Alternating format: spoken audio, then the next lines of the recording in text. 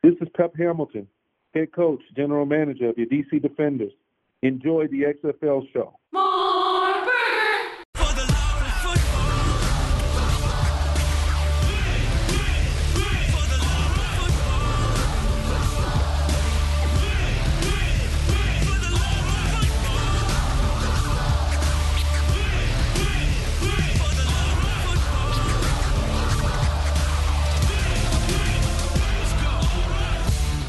Welcome, football fans.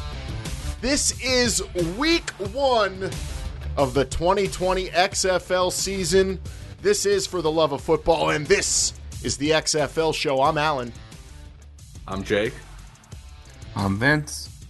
And I'm Bryant. Yes, week 1 is upon us, and that means we have 4 matchups to talk about.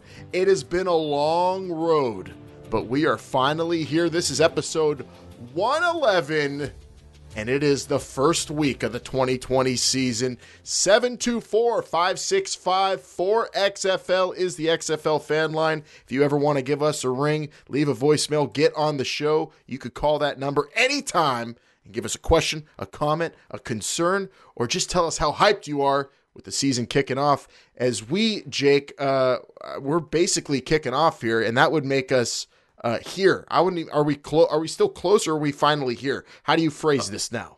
Oh, we're not just close. We are officially closer than ever right now. Oh, I'm gonna miss that. I'm gonna miss that gimmick because it's over after this episode. Jake, what do you got up your sleeve starting next week? Well, next week we're going to be closer than ever to week 2.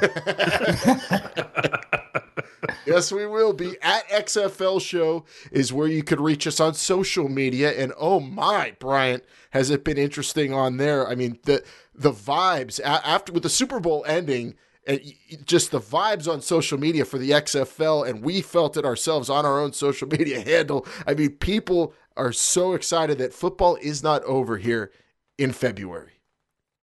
It's not over, and I think that was the takeaway from the game on Sunday, last Sunday, the Super Bowl. It was football is not over, and it wasn't over at all. I think I saw more tweets about the XFL than I did about the Chiefs winning the Super Bowl, really, all week, and it was hard to keep up, but I'm glad I did.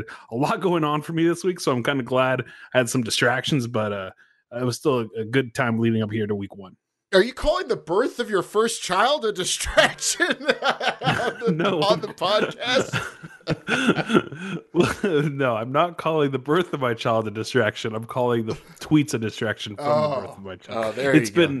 Look, when you get 3 hours of sleep in 4 days, it's tough. It's tough, but I'm glad I have the XFL to look forward to. And the Wildcats gained a fan before the season even started. I love that. I love that. Adding to the Wildcat fandom. Congratulations, Bryant, to you and your bride on your first child. And also, congratulations to Vince for it being week 1. It's finally here, and you get to talk all about the spreads, the coaches, the players, their schemes. Here we are. We have some games to break down later on. Yeah, we finally do. We finally have matchups to go through. I've been waiting for a long time to talk about these actual games and how they're going to look like, not just from a entertainment perspective, from a fan's perspective, but also who's going to win this thing. I can't wait to get into that. This is something to behold, the XFL week 1. I was thinking you would start doing a sing song there. I've been waiting 2 years for the XFL, but we got our own new theme song. Don't roll that out actually being played probably before the first game. We don't know exactly what Fox and ABC have up their sleeve for. Well, we don't, Vince, but we know what the XFL has up their sleeve. Yeah, baby. Win. Here we are. We're going to be talking about those games. Also, some news that came out about, well, some data or whatever you want to call it when it comes to what do you do on 4th down and point after touchdowns in the XFL. That is going to be, yeah. I know Bryant's really excited for that. That is going to be an interesting conversation. I'm sure argumentative, but in a fun way. And of course, the betting community is excited for week 1. And there's been some great news, I think, announced about how the XFL will take an approach to wagering on its league. So we're going to get into that as well. And don't forget, this week has been busy. We gave you all of our picks for the upcoming season. last show, Jake, was pretty special. We gave away our preseason MVPs, the Coach of the Year, Mr. XFL, and we predicted championships. All those are on the podcast feed, along with mini team previews. We've been talking about this season nonstop, Jake, and I am just ready for it to kick off. I will see you in DC, but we got a big show lined up right here. I hope you're ready to talk about scores in those games. I'm particularly excited to hear what you say about DC versus Seattle. Yeah, we broke some hearts last week, but I think we made some friends also. So we're going to be going a little more in depth into week one. Still a lot of unknowns. I think week two is going to be a lot more clear once we get 60 minutes under our belts officially from all of these clubs. And we're going to do our best this week at least. And you know what? This is going to be, I think, the easiest show for us because we have depth charts too to finally rely on for this show. So it is going to be a really great episode. Don't forget, this is the Thursday evening edition. This show comes out. We are on Tuesday mornings and Thursday nights, plus bonus minisodes. And if you caught our team previews, our very, very short, brief essentials for each team. We hope you enjoyed those. Those are on the podcast feed. If you want to know everything you need to know about a team, go listen to those or check them out on XFL.com or on the XFL YouTube channel. Let's get started, though, and go throughout the league real quick on some of the little news and notes in the XFL. It's the quality of the play. Houston making some moves, Vince. They cut Toby Weathersby, the offensive lineman from LSU, right before the season starts, but then they go ahead and add a defensive lineman from LSU, big defensive tackle, nose tackle, Greg Gilmore, and I think that's a huge plus. He was bouncing around some NFL teams, and I watched him play in college. Solid pickup for the Roughnecks. Yeah, and I like this move by Houston, considering that they're going to be playing a 3-4 scheme on defense, and as of right now, they only had two guys listed on their depth chart playing that nose guard position. That was probably my favorite thing about these depth charts releasing, is seeing what kind of scheme they're going to be using on defense, each of these teams. Although I'm sure all of them will be multiple. I think we could say that in today's day and age. Yeah, but I have a few things to say about that, about how the defenses line up. But Greg Gilmore, I think, could be a really solid last-minute addition to the Houston Roughnecks, and we'll see what kind of playing time he gets this week against the Wildcats. Yeah, and Alan, I know you may disagree with me on this, but it's still in this day and age that we live in, 2020. I don't care what your personnel is. If you're playing a 3-4 scheme, that nose tackle is the most important position on that whole defense. I don't care what anybody says, and that's why I'm excited to see this Houston defense get out there. All right, well, some more additions. The Tampa Bay Vipers added tight end Pharaoh McKeever and waived wide receiver Stacy Coley. Bryant, that means we have our second pickup from Team 9 because McKeever was down in Arlington previously, earlier in the week at least, practicing with Team 9. That's the second pickup from Team 9. Yeah, if you weren't listening last week, Team 9 is basically a reserve of players playing down in Texas, Dallas, if I'm not mistaken, that the other teams, the other 8 teams can pick from as the season progresses. And Tampa Bay took full advantage of that, and that's what's therefore picking up a tight end in Pharaoh McKeever. Excuse me. But real quick on that Houston thing, Alan, last episode, I talked about how, structured June Jones was with what he did in the draft. And then he goes and does this. Oh man, just remember they're listening. They are. June Jones, though, if you see a player you want, you got to go out and get him. And the Roughnecks, my pick to win the XFL championship preseason. And that just kind of makes me think even more that they're going to be prepared defensively now. We'll see what I have for them against the Wildcats, though, when we pick that game in a little bit, Vince. Injury reports are now live on XFL.com, and they're going, game by game is the best part about it. If you go to XFL.com and go to the injury report section and news, I mean, you're going to get up to the day info on who practiced and who's going to be ready for the games. We're going to rely on those when we pick our games later on, Vince, but that is huge, and that I think more than anything this week that came out, at least online, showed me that, oh man, teams are preparing for these games. They're giving out their injury reports, letting fans know about it, and they really informed me when I was making my picks earlier today. Yeah, they may not quite be violating any HIPAA violations, but still at the same time, gotta respect HIPAA. Yeah, especially at the same time, though, whenever gambling is involved, those injury reports, they got to be out there to some degree. Maybe they could be. I don't know if it's going to be quite as vague as hockey or college football, but there's going to need to be some information there, and I guess you got to break it down to try to piece together what's going on. But we'll know for sure whenever the lights come on this weekend.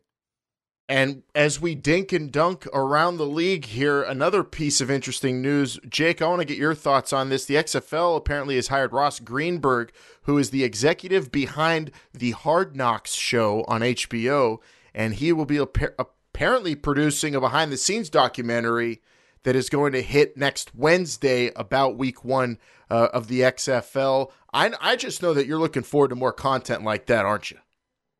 I am. Ever since this came out fairly recently, I don't think we knew about it beforehand, did we? Like weeks ago or anything like that? No, I mean, when we were down in Houston, Brian, we saw cameras, but I didn't know what camera was for what during training camp. But you got to believe there's going to be some cool stuff out there giving you, like they say, access to these teams. And everybody loves the documentary format in 2020, right? Put that thing up online. Everybody will stream it. Yeah, I definitely want to see it. I'm curious how far back it goes, really, or how recent it goes. Like, is it going to have kickoff of week 1 in it? I'll tell you what, Jake, no matter how far back it goes, it doesn't go as far back as us, my friend. But it was pretty cool to see a lot of cameras out there during training camp and all that. What? Actually, Brian, I didn't tell you I've had a camera on you for 2 years, and I'm going to be releasing some footage through the documentary section that we're going to put up. Believe it or not, there's a lot of fans out there that want to see that. Yeah, there are. For me, at least see me. I mean, I know that for a fact. So be on the lookout for that whenever it drops, and hopefully more cool behind-the-scenes content throughout the season. You know that we're going to have it all covered, and we'll be reacting and talking about whatever comes out from the league. I mean, I'm interested already in these behind the scenes they've put on some of the players, and they did one right when he was announced as the starter, Vince PJ Walker in Houston, and then they came out with the video about PJ Walker. This guy is confident, saying he's going out there playing like he's the best player on the field each and every single time. He's an undersized quarterback with a chip on his shoulder. I love it. He's my pick for XFL MVP because he's the Roughnecks quarterback. But did they make the right choice? Should they have gone with Connor Cook? What do you think? I don't know. I could have thought for sure Connor Cook was wrapping this up as the starter. We kind of talked about that right whenever the draft happened. Houston took him rather early. I got to say I'm a little surprised by this, but you got June Jones. He knows who can run his system. He's been watching these guys every day in practice, so I got to think he made the right choice here. I got to side with June. Same here. I'm so hyped for this. I cannot wait to see PJ Walker out there, and I am standing tall on my pick for XFL MVP preseason, Bryant. I'm not budging PJ Walker all the way, especially after the article and video came out after he got announced as the starter. The swagger is what you got to love. What about MVP? You're still picking. You said Houston Roughnecks quarterback. Yeah, I said the Houston Roughnecks quarterback, so my MVP is PJ Walker. You're going to stick with that. Okay. I mean, what is that now? 7 for 7, basically. I think the only one that's left to be announced is New York. LA and Dallas are the only two that didn't really get their assigned quarterbacks, but expected. I think they're going to give him a shot, and Connor Cook's going to sit there, but he's a good quarterback. And I don't know. I get this weird vibe that whoever's starting in any of these teams doesn't mean that the backup's not really going to be playing, because I feel like they're going to be playing a lot. Oh, I think that's a given. For other than maybe DC and Dallas, I would not be surprised at all if you see somebody different come in on the second quarter. No, I don't even mean the second quarter. I think that early. I mean it more in the sense of like in the playbook, like you're going to have two quarterbacks in one play. Oh, double forward pass. On that double forward pass, there was a cool thing on social media for the Wildcats at XFL Wildcats on Twitter. Their social media girl there, Haley, does like these 100 yards with. I don't know if you guys have caught any of this, but she did one with Coach Moss. Yeah, and so she did one with Coach Moss, and Coach Moss, she asked him, how was it in Houston? What did you read from the Roughnecks, blah, blah, blah, all that stuff. And basically Coach Moss is like, were you down there? Nobody showed anything. None of that is actually what's going to happen in the games. So I fully expect these coaches to pull out plays that we didn't even think about seeing, Alan, when we were down there. We're Yeah. looking for a double forward pass. I guarantee there's going to be crazier things than that. And week one, especially, I mean, this is where you got to really go out and try something in the first week, I think. And I'm looking for And what's the data telling you too, right? I don't know about the data or the data. I just have this gut feeling that some coaches are going to go out there looking to have some fun in week one. And I wouldn't be surprised if it's Houston. Maybe Connor Cook sees the field. Jake, from what we're hearing in Tampa Bay, some stuff coming out about them. They love all their quarterbacks so much. Maybe we'll see multiple guys there. We'll get into it when we get into the games, but the quarterback scenarios right now are where they were at the draft, basically. Like Brian said, I mean, all the assigned quarterbacks are pretty much playing except Luis Perez is in New York now. And then you've got, we don't know about Landry Jones' status for that game on Sunday. We'll get into that. But, we have a lot of fluidity, I think, happening at least from week one till I'm going to say about week 3 or 4, Vince's, where these rosters, these depth charts are not 100% just yet because coaches got to go out and see their players play. Oh my God. I mean, the week 1 to week 2 is going to be fascinating to see the changes. And I expect there to be a lot of them. And, you may not, it's going to be interesting to see exactly how much the coaches show on depth charts with regards to changes. But I bet if you're watching these games closely, and I know everybody will, I think you're going to see drastically different combinations of players from week to week. Man, I can't wait. We're going to pick these games in just a minute. I can't wait to hear who you guys think are going to win these games. We got 4 big ones for week 1, but we need to talk about some of the super interesting stuff that came out earlier, actually just today, as of the live on tape podcast, this piece of information, the data behind going for 4th down and extra points, Brian. You've been chomping at the bit for the last about 2 hours since we saw this thing. We need to sink our teeth into it, as well as some of the sports wagering aspects of this weekend in week 1 in this week's cover, too. We got to get lined up, right, guys? We're on a 25-second clock. We got to run people on the field. The clock's going to start quicker than you think. We got to get back lined up and use the communication system to get it done. It's going to be exciting. Oh, is it going to be exciting? And you know what? I can't wait to see if they go for 3, baby. That's what it's all about. Go for 3. But when do you do it? Well, Optimum Scouting built a decision-making model based on NFL expected points added over the last decade. And then I guess, Brian, they applied it to the XFL. And there's this whole article on XFL.com now that totally threw a monkey wrench into this episode, because now I know we're going to spend a good 5-10 minutes arguing about this thing. When do you go for it on 4th down in the XFL? When do you go for the extra points? And according to this chart I'm looking at, if you're on your own 1 to 3 yard line, you always go for it, according to this data. And that is crazy. If it's 3 yards or less to go. Data, who cares? I'm going to spend the next 3 days reading this and making sure I memorize it, because there's so much information on here. First of all, let's go back to just the whole going on 4th down, right? That table there, I'm sure takes into account all the different point totals that the XFL has, but it's a great read, so make sure you check that out. It's on XFL's homepage right now. But let's get into the real one, which is the extra point analysis. And we've all talked about when will you go for it? Who's going to go for it? Are they going to be conservative? Are they not? And based on this data, 2 points is the way to go for the most part. Even if you're down 1, you go for 2. I think, right? That's what it's saying here. It's a weird concept to me, but it does say if you're down 1 point with less than 6 minutes to go, or at any point, you go for 2. So this is telling me that the 2-point conversion make ratio is pretty high.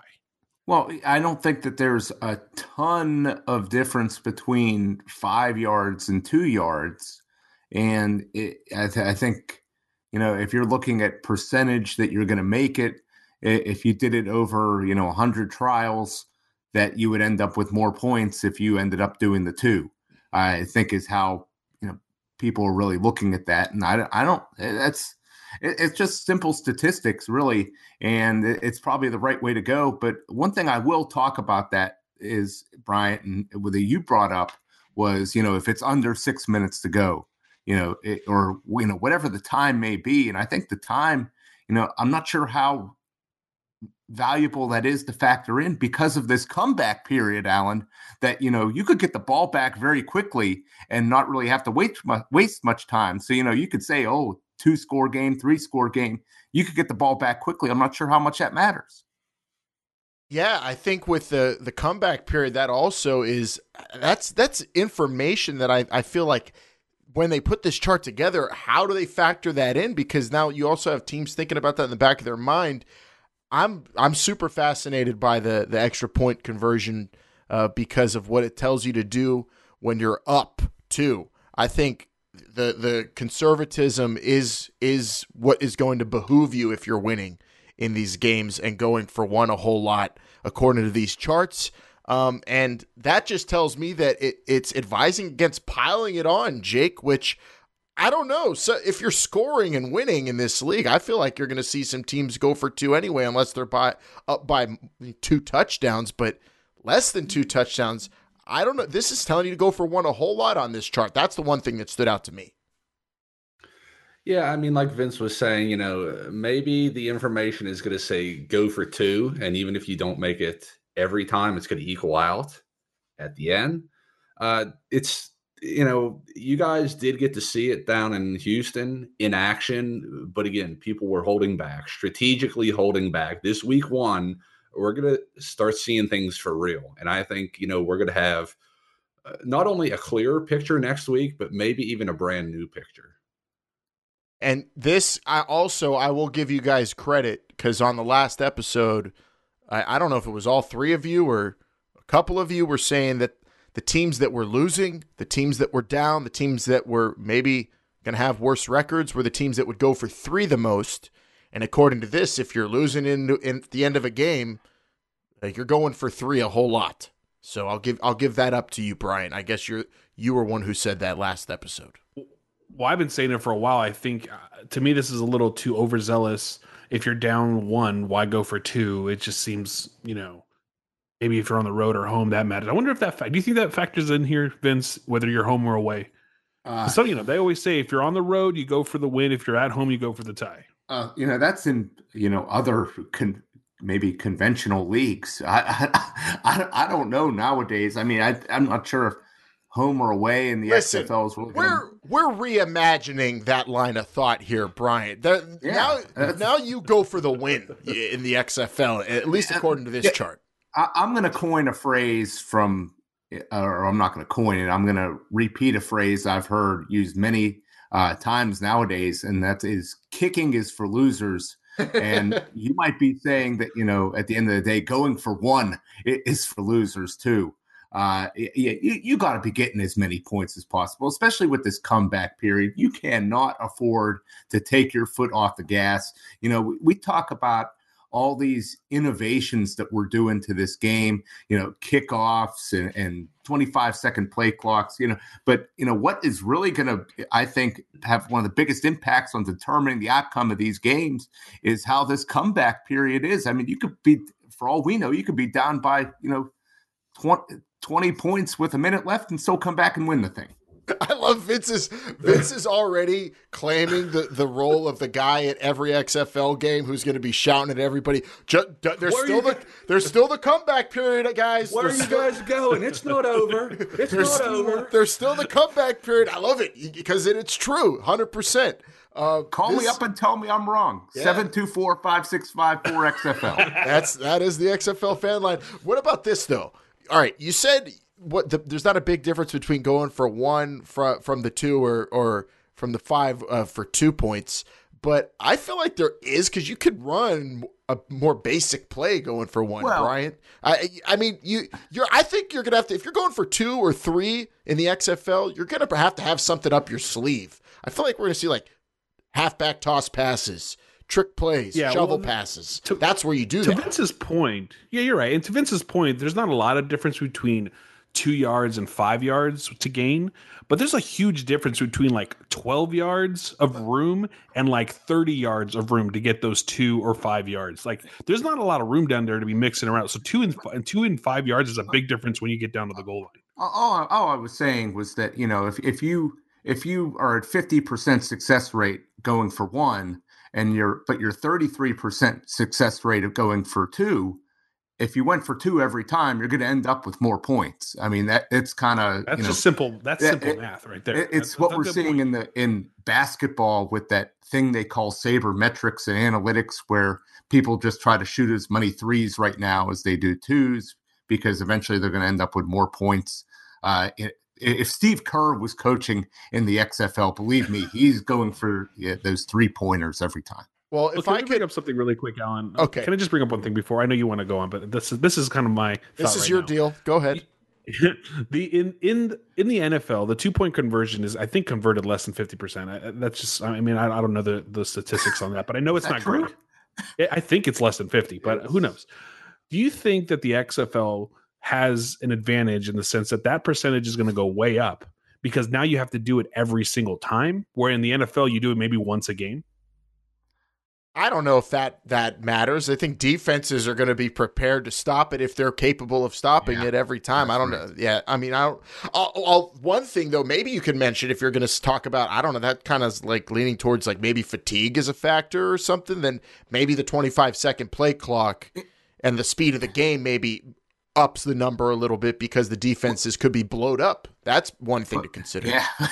Well, in the NFL, you're not going for two all that often, although maybe you probably should. You got your set of maybe like 4 or 5 plays those are your 2 plays. That's your bag that you're going to.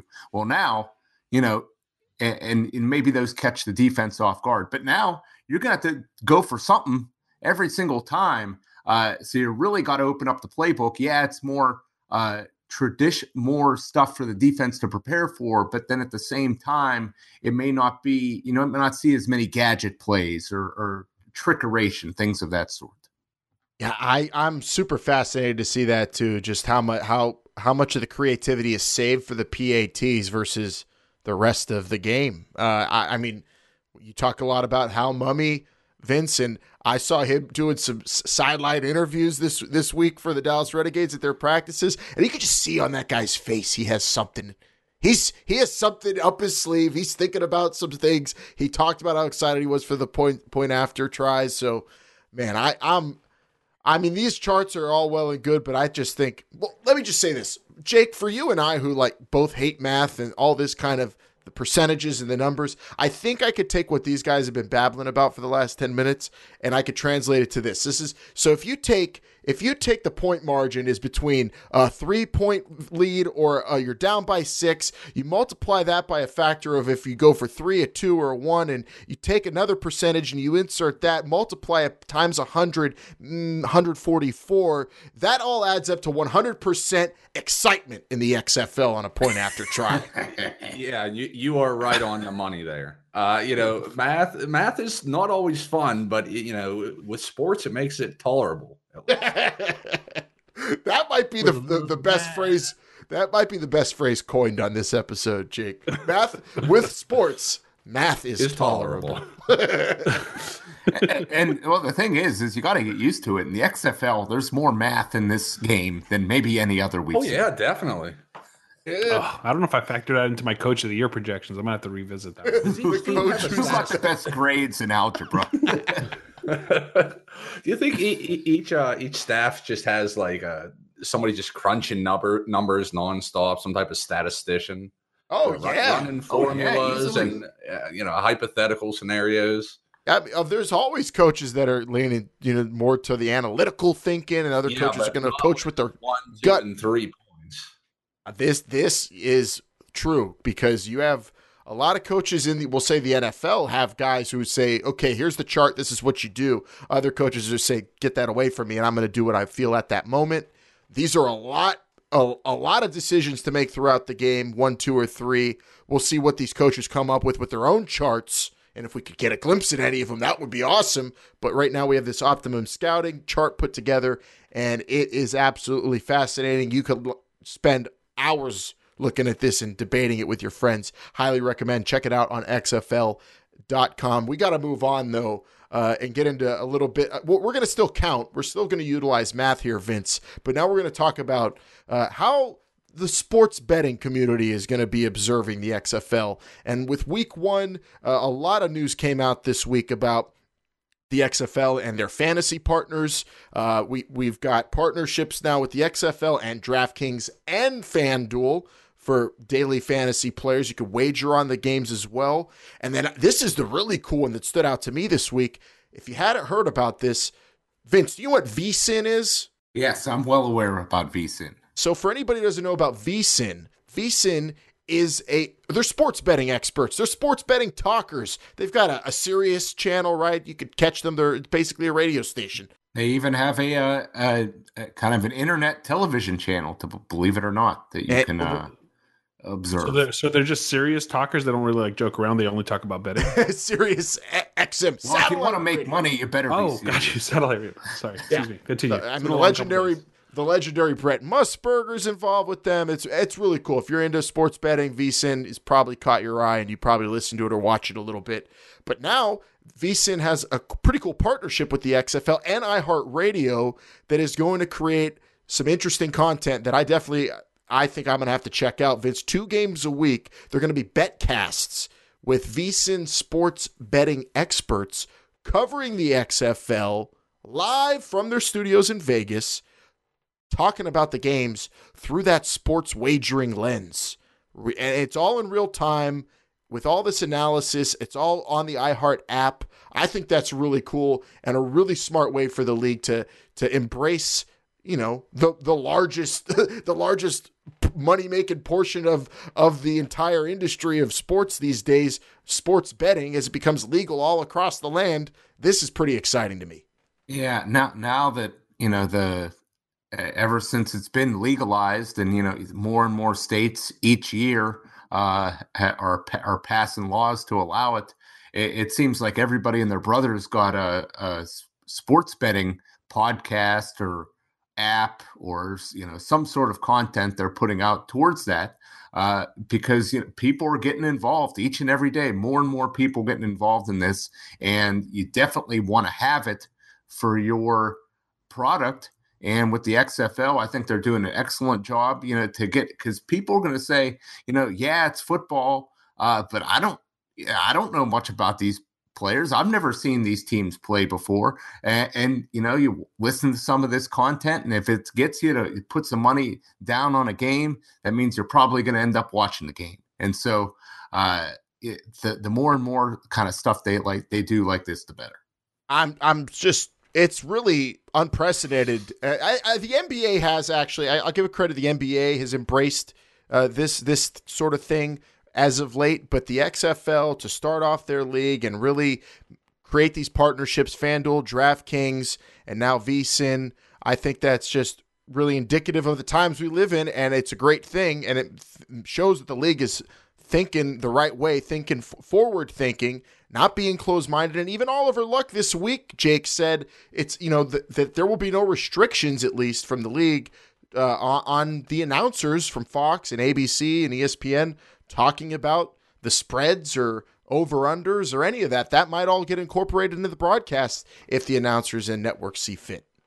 Yeah, it could. I guess it's up to them. And, if they feel like it's more important to talk about the spread near the end of the game or during this comeback period than what's going on out there. So, again, it's up to them. I don't know if I expect that to happen, honestly. Oh, it's going to happen. Don't check out. It will happen. If you're really paying attention to announcers and other football leagues, if something happens towards the end of a game that is, critical to what the number is, they will mention it subtly, but they will mention that's what it is.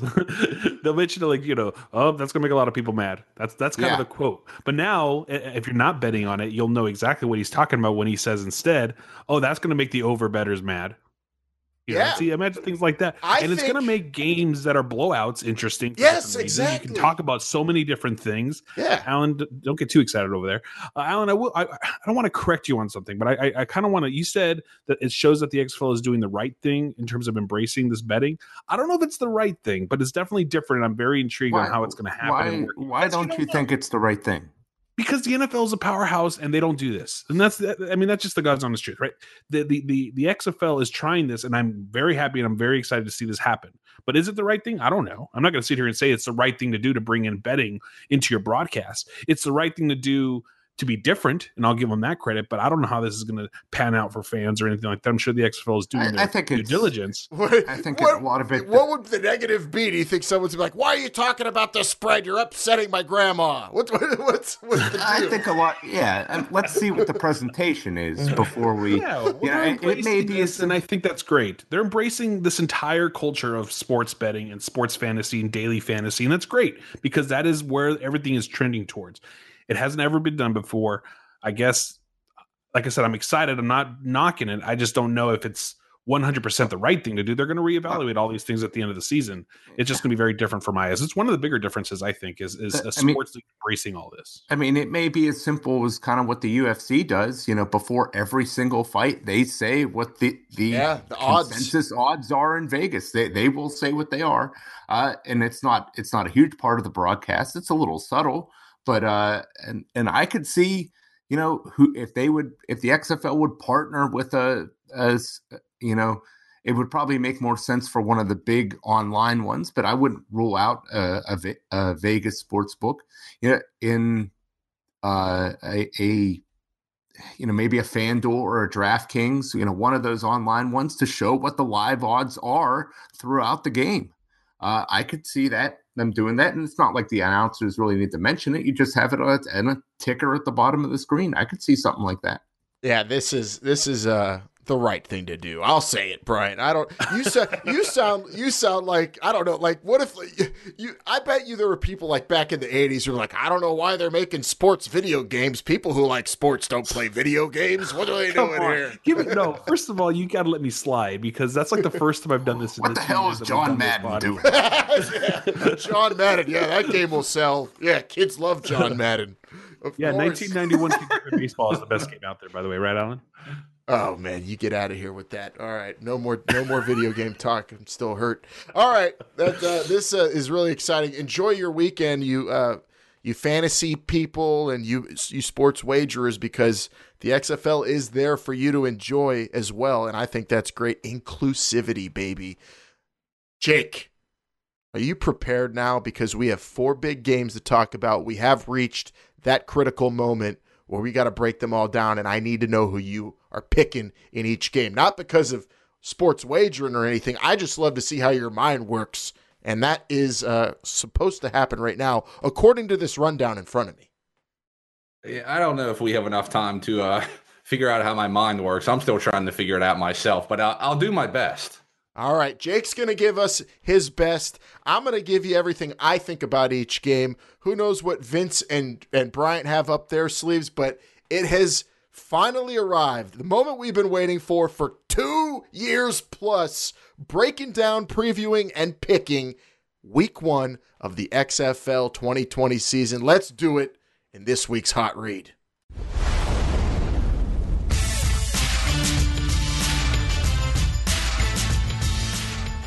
Oh, baby. DC home to the Defenders and the very first XFL game of the season. The world will be watching Saturday at 2 p.m. live on ABC across the country on your television dial. With depth charts out, injury reports out, there's a lot to look into in this game. We're going to make our selections, and I'm going to start us off looking at the depth chart.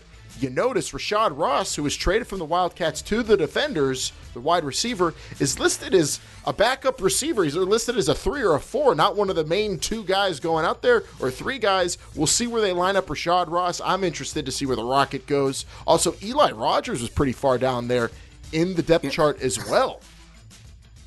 Yeah, Alan, I just want to jump in real quick and say, we talked about on Tuesday morning show about how the DraftKings, daily fantasy rankings, and these were 2 of the top receivers. Rashad Ross was the number 1 salary guy, and here, he's not even listed as a starter. Yeah, I'm just flabbergasted by this, and I'm not quite sure what to think about. Yeah, but again, these coaches with their 2 deep depth charts that came out this week, they could do whatever they want with them, and then after that first play, anything can happen when it comes to the rotations. And I'm interested to see what the running back rotation is going to look like for DC as well, because like we've said, they've had Donnell Pumphrey, they've got Jarrell Presley, they've got Nick Brossette, and they're multiple there. Also note for DC, Jalen Myrick, the speedy cornerback out of Minnesota, is on injured reserve, won't play in this game. For Seattle, on their depth chart, I noticed this, Jaquan Gardner beat out Kenneth Farrow, who's a captain, for that starting role at running back, but I'm sure both of them are going to be getting plenty of carries. Injuries of note in this game. You've got for DC, first up, DeAndre Tompkins, the wide receiver, did not practice with a foot injury as of this live on tape broadcast Thursday, so we'll see his status when it comes to Saturday afternoon. And then for Seattle, they have a few starters that are listed as did not practice, and that will be Will Sutton, the defensive tackle, Isaiah Battle, the offensive tackle, and you also have a wide receiver, Kason Williams, with a quad injury, did not practice. I'm excited for this game, not only because it's the first game, but because I feel like there's a lot of action that's going to happen through the air deep in this game. At least there's a lot of opportunity. I feel like the DC ground game could be stopped by Seattle, but I don't know about their secondary against all those weapons that DC has, especially when they're listing 2 of the guys we thought were their best receivers so far down the depth chart. Seattle, are they in trouble with their secondary? That's what concerns me, but I think Seattle will have an advantage on the ground. From what we saw in Houston, the Seattle running backs look pretty good, Gardner and Farrow. I like that matchup for them, but when it comes to this game, I'm picking DC to win 25-19, Jake. Yeah, I believe whenever we were speaking earlier in the week, the consensus was, DC is going to have a pretty good team, good enough to make the playoffs, and Seattle is not going to. I know there was, that wasn't unanimous, but that was the idea. At least what Coach Zorn was saying about Cardale Jones, saying tremendous athlete, really commands the field. He expresses leadership on the field and can really chuck it. How much chucking is going to be going on? So much chucking. Oh, my God. I think a good bit, and I also believe myself, Vince, and Brian, we all picked Cardale for MVP. Is that correct, guys? Yeah, all 3 of you. So I think that tells you, how we feel about this game. Do I really have to pick a score? I mean, it's up to you, Jake. At least give us your winner. I don't know if these are going to look like conventional scores. I don't know if it's going to be like 2017 or if these are going to be odd numbers that we're. I went 25-19. That's my conventional score.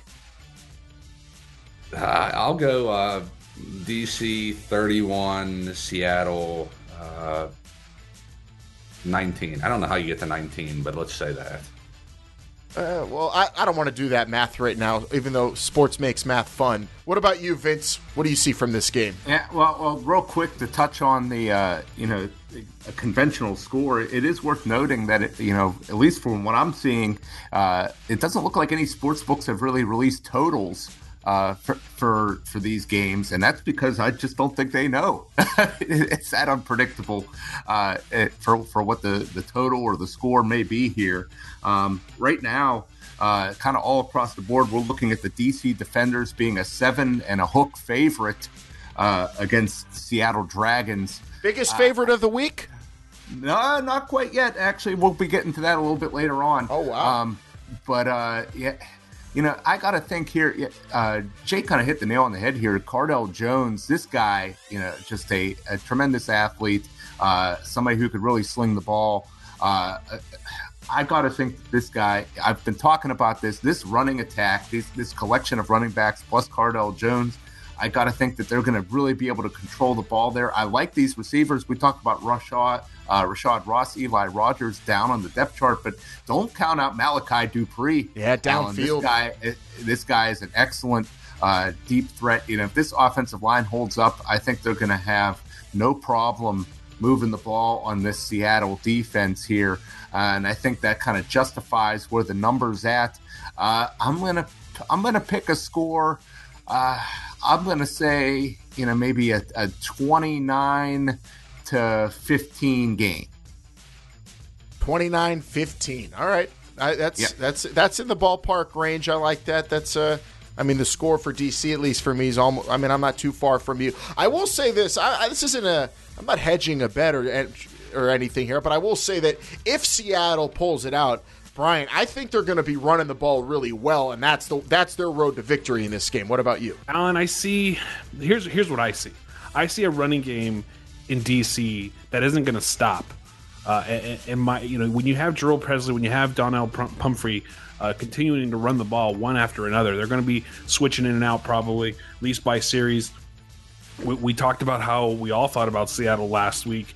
Could they come out and surprise us all? Obviously, yes, it's week one. But in my perspective, when you have Cardale Jones throwing the football to two very talented wide receivers, DeAndre Tompkins and Malachi Dupre, and then you have Rashad Ross, there as well. I don't see how Seattle, with all the question marks, can stop that offense. I see a score of about 34 to 17, somewhere in that range. So would that be covering? I think that's covering, right, Vince? Oh, yeah. Yes, that would be. That's doubling them up. So that is all of us picking the DC Defenders to win on Saturday afternoon at Audi Field in our nation's capital. And that'll be game 1 on Saturday. Game 2, let's go now. It's in Houston, and it is the Roughnecks taking on the Wildcats. That's Saturday at 5 p.m., airing on Fox. And, I mean, obviously, P.J. Walker getting named the starter for this game. Super exciting. But a big question, will we see Connor Cook at all? Also, I'm interested to see that big behemoth Sean Oakman and how much playing time he gets joining the team late after getting cut. That saga, how does that end up in week 1? Will a snap count outweigh Boogie Roberts or Latarius Brady, the other guys listed as defensive ends for the Wildcats? And then I was also just surprised that Savion Smith was listed as a backup corner. He was a pretty great college player, I thought. But Jeremiah Johnson is the opposite corner of their vaunted Ajene Harris cornerback out of USC that everybody's been talking about heading into the season. Only real injury to keep an eye on in this game is Josh Johnson has been banged up with a thigh injury and hasn't practiced as of late, the quarterback for the LA Wildcats, which that is huge for me in picking this game. If he's not 100% or playing at all, that could be detrimental to the Wildcats. This matchup, LA's a 3-4 defense, at least that's how they're listing themselves. I don't think we'll see them in 3-4 at all, Vince, if you ask me. 4 wide receivers for June Jones out there the entire game. And I just think that this is a kind of a nightmare matchup in terms of personnel for the LA Wildcats. So I have the Roughnecks winning 34-22. Well, I mean, Brian was, talking up this LA defense all year. I understand that June Jones, all 2 years.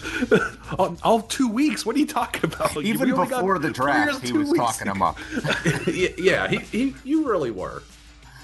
People can go back and listen to that. But, this at least what we believe is going to be a spread offense. Just, really, if you want to talk about chucking, this might be the game.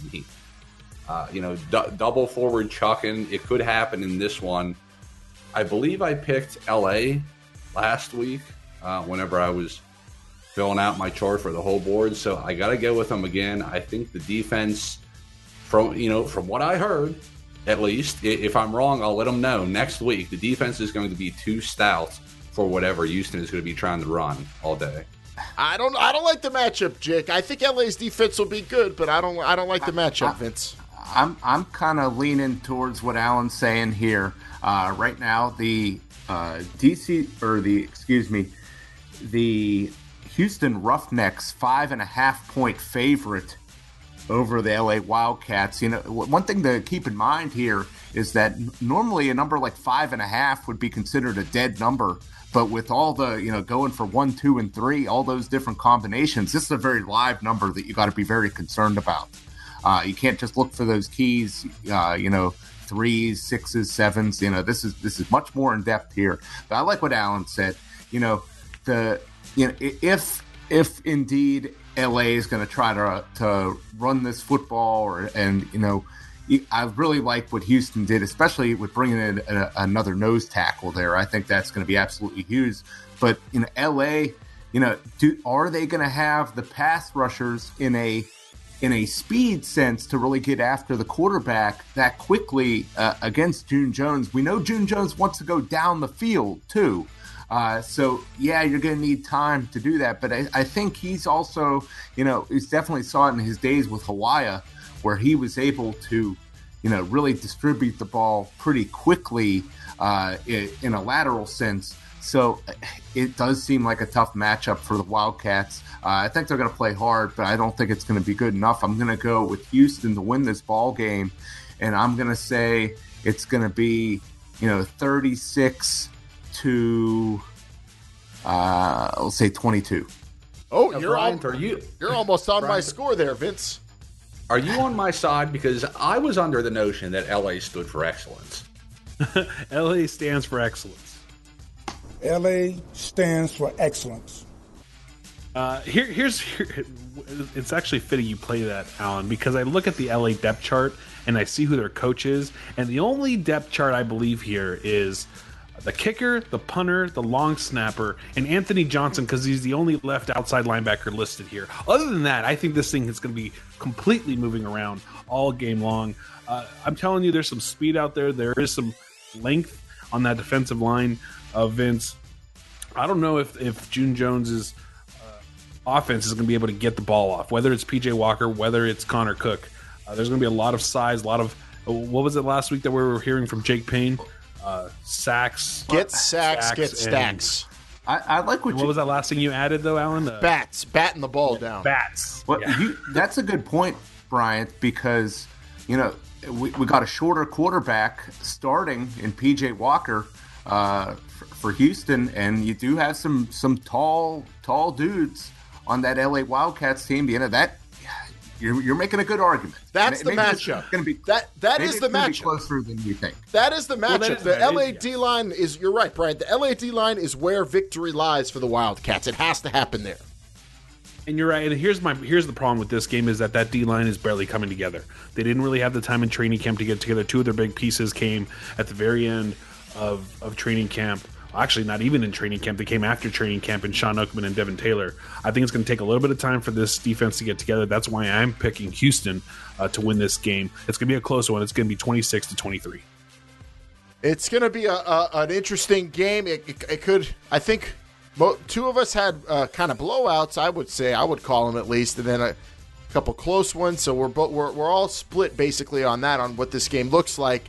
But I just think LA's linebackers are the best part of their team, and against June Jones, Vince, linebackers don't really come into play as much unless you're getting to the quarterback with them. No, they don't. Let's take it over now to Sunday's slate, and the first one on Sunday, February 9th, will be in New York, MetLife Stadium in East Rutherford, New Jersey, to be exact. Sunday, 2 p.m. on Fox. The Tampa Bay Vipers travel to the New York Guardians, and one thing I noticed from these depth charts coming out, Darius Victor, who had that truck stick in camp, is now ahead of Justin Stockton, who I thought was seemingly the most versatile running back that the Guardians had. I'm sure they all play in New York, along with Tim Cook starting. That Victor's a bowling ball, though. It looks like New York has listed themselves as kind of a 4-3 defense, but they do have a lot of cornerbacks listed as starters. Their nickel position there is Drayvon Askew Henry, Vince, who we know a lot about in Western Pennsylvania. I've usually seen him play as a safety. I don't know about you. He's going to be lined up at nickel. And then Tampa Bay is, we all know what Tampa Bay has at quarterback. Three guys everyone's talking about. Aaron Murray's a starter, but this week Mark Trestman comes out and says, we love Taylor Cornelius so much. He's great. And then they're saying Quentin Flowers is going to be playing in all sorts of ways, including quarterback. I can't wait to see what Trestman has up his sleeve with that. And then defensively, two of the better players, at least I know of and have seen play for Tampa Bay, are listed as backups, and C.C. Jefferson on the D-line and Jalen Collins, who played in a Super Bowl with the Falcons, at cornerback. Injuries, both of these teams look all right. They've got guys nicked up, but no starters were listed as did not practice in the latest injury report as of Thursday evening. And for the matchups, I think this one is another one that I'm looking down the field. New York, I think, is going to try to go down the field when they're not pounding the rock with Tim Cook and those running backs. I think all their receivers are capable of taking the tops off And then Tampa Bay is opposite of that. I think they're just going to be the short passes, the medium passes. They've got big, tall receivers, and Nick Truesdale, that huge tight end, who I think they're going to utilize a whole lot against those linebackers and safeties of the Guardians. That's where the matchup lies for me when Tampa has the ball. And with that said, I think New York is going to win this game, and it's going to be the closest game of the weekend. I have the Guardians 33-32 in a thriller, Jake. Yeah, I'm not sure if this is going to be the closest one, but it's definitely the most difficult one for me to pick, at least. Guys, I think out of all the teams, we may have been talking about New York the least. I don't know if it's just because, they've just been sitting back and doing their thing. There hasn't been as much shakeup as some of the other teams, but you got Coach Trestman coming in there. I think he's going to be, throwing a lot of different stuff, not quite June Jones level in there, but I think narrowly that the Vipers are going to come into that swamp that they call MetLife Stadium, and they're going to go out with a win. I don't want to pick the score. I'm just going to say the Vipers are going to win. I'm not going to hold you to a score, Jake, but I'm going to mark you down as Tampa, and we could go on because this one is so tough. To pick a score is really tough. Just to pick a winner, I think it's the closest game, though, Vince, don't you? Yeah, I really do. Right now, the Guardians, 2.5 point underdog to the Vipers, depending on where you're shopping at.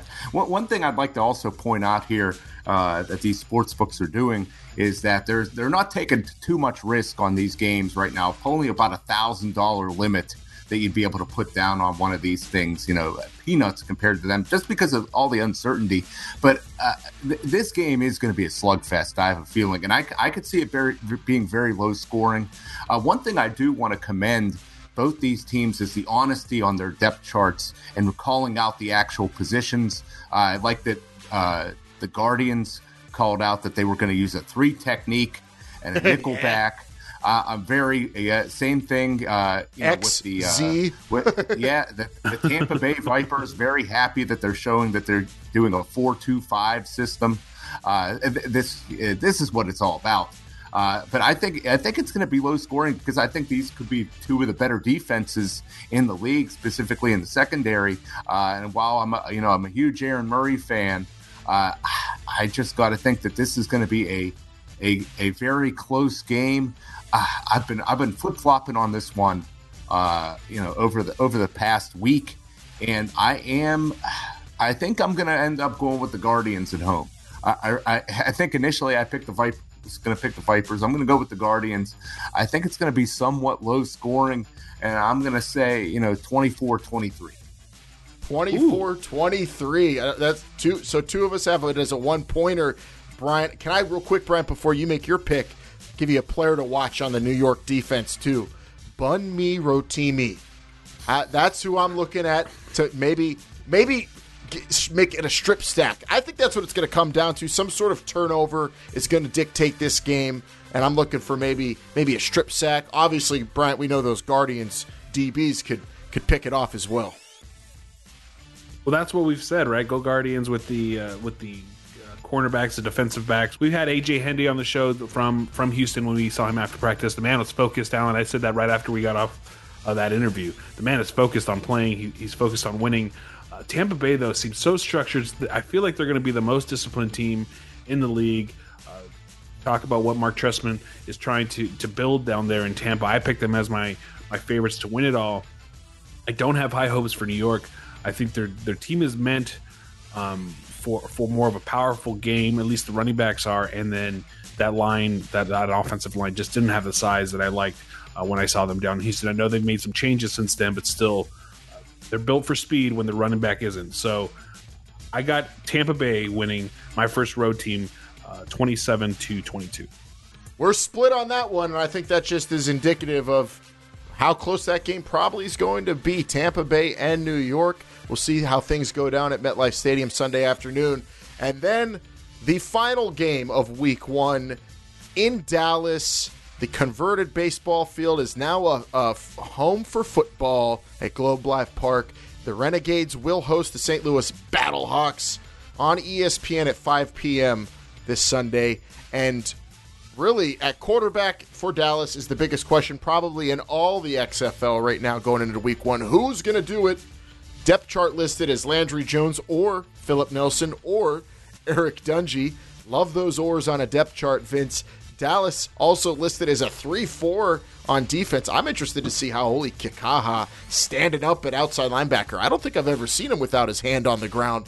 I think he'll be a very, very good player and an important player in this game. Also of note on those depth charts, at least for Dallas, Lance Dunbar not on the 2 deep for the Renegades, the running back who played with the Cowboys. Interested to see how he gets utilized. Bob Stoops has said he expects him to have a good season. For injuries, we all know about Landry Jones' knee injury. He's banged up, but he was a limited participant, so he's working his way back. Sounds like it's a game-time decision to me. Also, Jazz Ferguson did not practice with a hand injury, the wide receiver for the Renegades. As for the matchups, I just can't wait to see a backup quarterback trying to score on this Battlehawks defense that I have such high hopes for. If it's not Landry Jones, I think Dallas is in trouble. And with that knee injury, they said it was going to be a while. Are they going to rush him back? I don't know. I think Dallas's running game it might do well, maybe against the Battlehawks, but through the air with a backup QB, I'm worried for him. As for the other side, we all said Jordan Ta'amu, how much of a leash will he have? I think they're going to let him sling it, but I don't think he's going to need to too much because I think St. Louis is going to have a decent running game with Kristen Michael and Matt Jones. And up front for Dallas, I don't know about their D-line compared to some of the other teams. When we broke down their team previews, D-line seemed to be the weakest part, at least on paper. And with the eye test, those limitations at QB, though, for the Renegades have me picking against them at home. I got the Battlehawks, Jake, 22-18. Yeah, and it could happen that way, especially because we don't know who's going to be starting at quarterback for the Renegades. I'll just say this. If I was a Renegade fan, which I am not ready to divulge that information at this time, I think I would be a little concerned. Landry Jones, the number one or the first signee to the XFL, the most professional experience by far. You want that guy in here, but as for rushing him back, no, absolutely, you don't want to do that. You got a long season.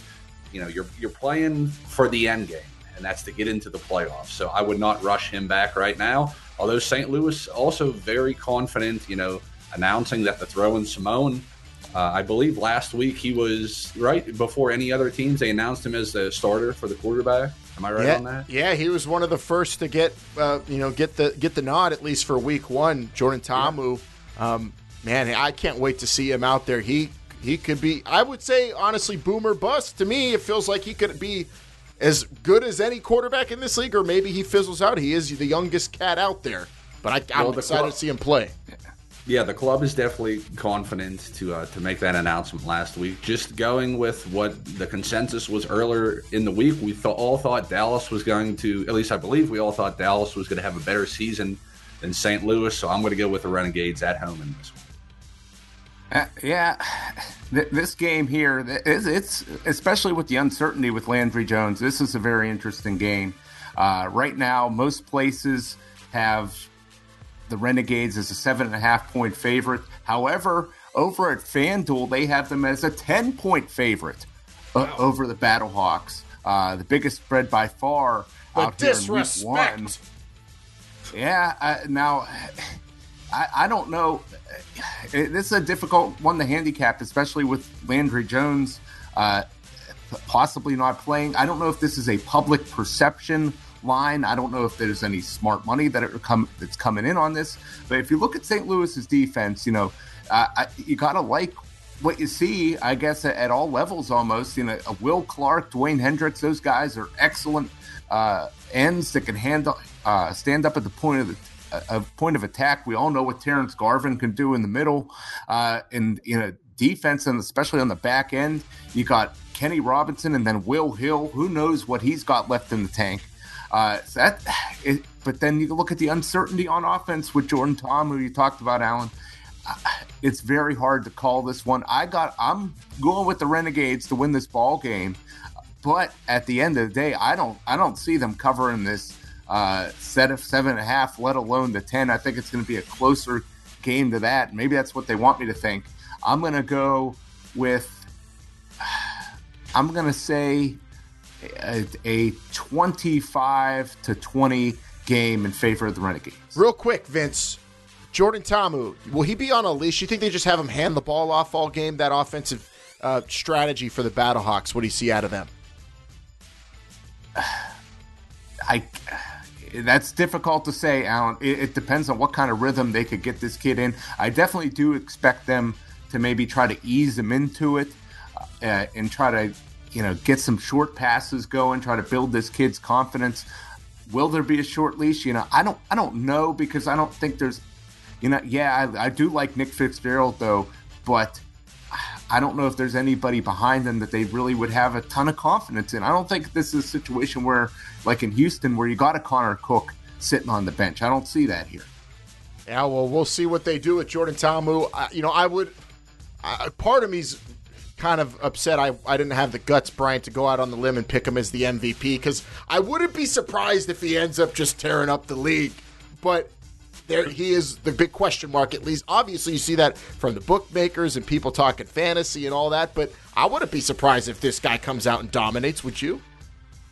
I would be very shocked if he did, actually. I think there's some major question marks on that offense in St. Louis. That's why I picked him to finish last in the East. That defense looks amazing. Very tall, very speedy. Good tall defense. Good tall defense. No, but they do look athletic. They look fast.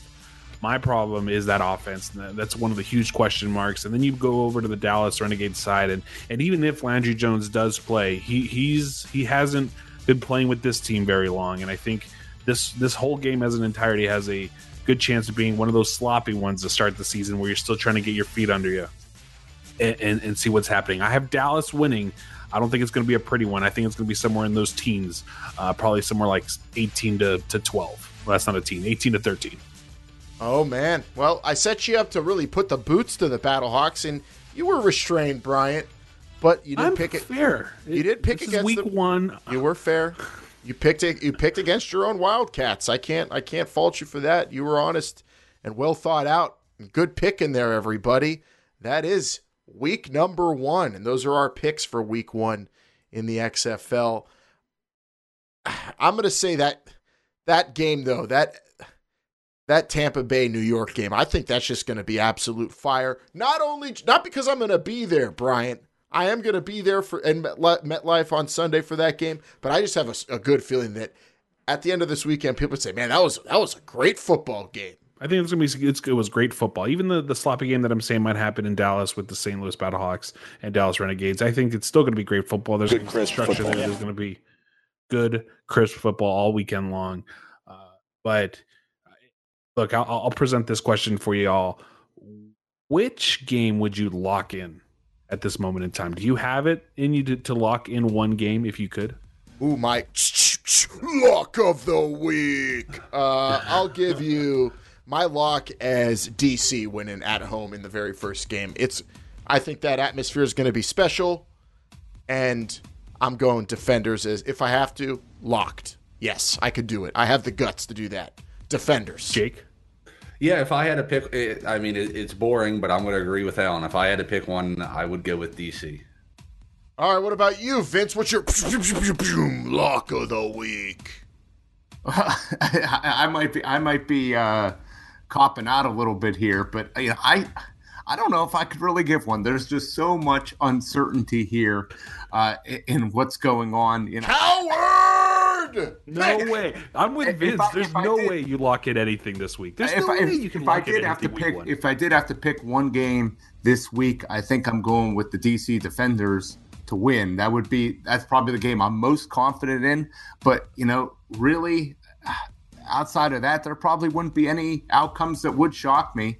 I think DC's a tad bit better than Seattle, but, those other 6 games, those matchups there, I think at the end of the day, they could go either way. I thought you were going to go with Houston the way you were talking about them earlier. Well, I do like Houston. I will say that. What is going on? You picked Seattle to win one game. You said DC's a tad bit better than them? Hold on, let me. I'll just say this. Changing his We'll mind end this all like this. day to day, hour to hour. Leave the man alone. Look, here's the reality of the situation. Look, could we say Houston? Could we say any of these teams? Of course we could.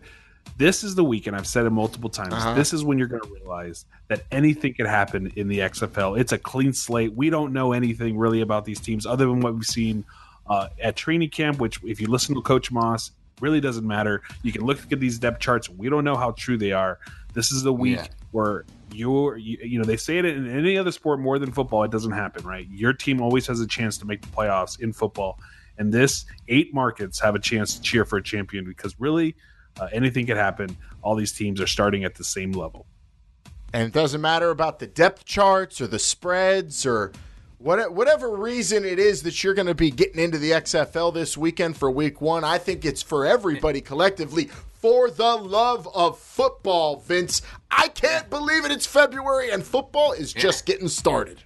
Yeah, we still have, 12 more weeks of football. That's just so exciting this time of year. And, we talked about, who we think is going to win these games. But, at the end of the day, I just want to see an exciting game that has been reimagined, that I just hopefully by Sunday night, I'm saying to myself, I just cannot wait until Saturday so I could see more of this unique product. And that's what I hope it is, a unique product, something different, something we football fans have been waiting for a long, long time. And I hope it is coming this Saturday, all thanks to Vince McMahon. Jake, I just want to see someone go for 3. I don't know about you. 4-3. I definitely do, but I don't know if it's going to happen. If it does, it's probably going to happen in that Houston game, I would say. I mean, unless somebody's, although really it could happen in any game. Now that I'm saying it out anything loud. could happen. If you're down in that comeback period, you're usually that would be a 2 score. Now it could be a 1 score. So I don't know. Jake, careful. I can hear your brain working a little too hard there, man. Just take a break. We'll find it all. We'll figure out what's going to happen this weekend. Catch us though all weekend long, Alan. I can totally expect us, for you, me, the guys, to be everywhere. Vince, Jake, you guys are all going to the game. I'm going to be out here in California, kind of giving you the TV perspective. But watching with your daughter for the first football weekend with your daughter. Enjoy it. Yes, and you know what? If it wasn't for the XFL, I'd have to wait all the way until September. So thank you. Yeah, you're right. Week 1 came at the perfect time, baby. Oh man. Well, just to let everyone know. So the DC Seattle game, Jake, Vince, and myself will be in the house at Audi Field taking in the game. So if we're walking around and you recognize us at all, or you want to say hi, come up. And let's talk some football. We're excited to meet all the fans that are going to be there for week 1, and then on Sunday I'm doing the road trip. Vince and Jake, they don't have that crazy eye like I do. I'm ready for the long road ahead this weekend. I'm doing that whole loop, Jake. I'm going up to New York right after that game. Well, Godspeed to you. Vince and I are going to be catching the broadcast on television and see how that comes off, see how much betting talk there is. Maybe I'm wrong about that. Yeah, keep an eye on that for sure. I'm definitely going to be DVRing the TV broadcast too, because those are going to be a whole nother way to experience the game. So if you're not at the games, don't worry, because you're going to be seeing something unique on the television as well. We got them on ABC, Fox, and ESPN this weekend. So enjoy it all. It's finally here, man. We started the second they announced that the XFL was coming back. We made sure to start doing a show to keep everybody on pace and informed the right way. And now we have reached that moment where we are about to kick off, and we couldn't have done it with any of you. So thanks for riding on this road. No matter when you jumped on with us, we appreciate you so much and appreciate all the love you show us on social media at XFL Show. Remember, you could listen to the show 2 times a week, every Tuesday morning and late Thursday evening on any podcast app of your choosing or at XFL.com. And again, that phone number to call, the XFL fan line, if you ever want to leave us a voicemail and get on the show, 724-565-4XFL. I hit all the posts there. Brian, are you ready for football? YouTube.com/XFL. Don't forget about that one. But yes, I am ready for football. We also might be going international this weekend, Alan. It's going to be one of the greatest weekends of my life. I've already had a great week, the greatest week of my life for obvious reasons. And now it's just going to lead into the greatest weekend. I'm ready for some football. I know you guys are too. We've been yearning for it, and now it's time. Yeah, the XFL will be worldwide, and we will catch you on Tuesday morning to react to all the games. But don't forget, keep an eye on that podcast feed because we probably will have some special instant mini-sode content for you coming up throughout the weekend, because whenever we have something to say, we're going to pull out those microphones and we're going to make sure we get it to you and let you maybe get a feel for what it's like in the stadiums, at least in D.C., and we'll see about what MetLife brings me as well. But cannot wait. Hope everybody enjoys it, and we'll see you right back here on the program. Man, I cannot believe it is week 1, but man, we are finally here. For Bryant, for Jake, for Vince, I'm Alan. This is the XFL show. Remember, they're listening.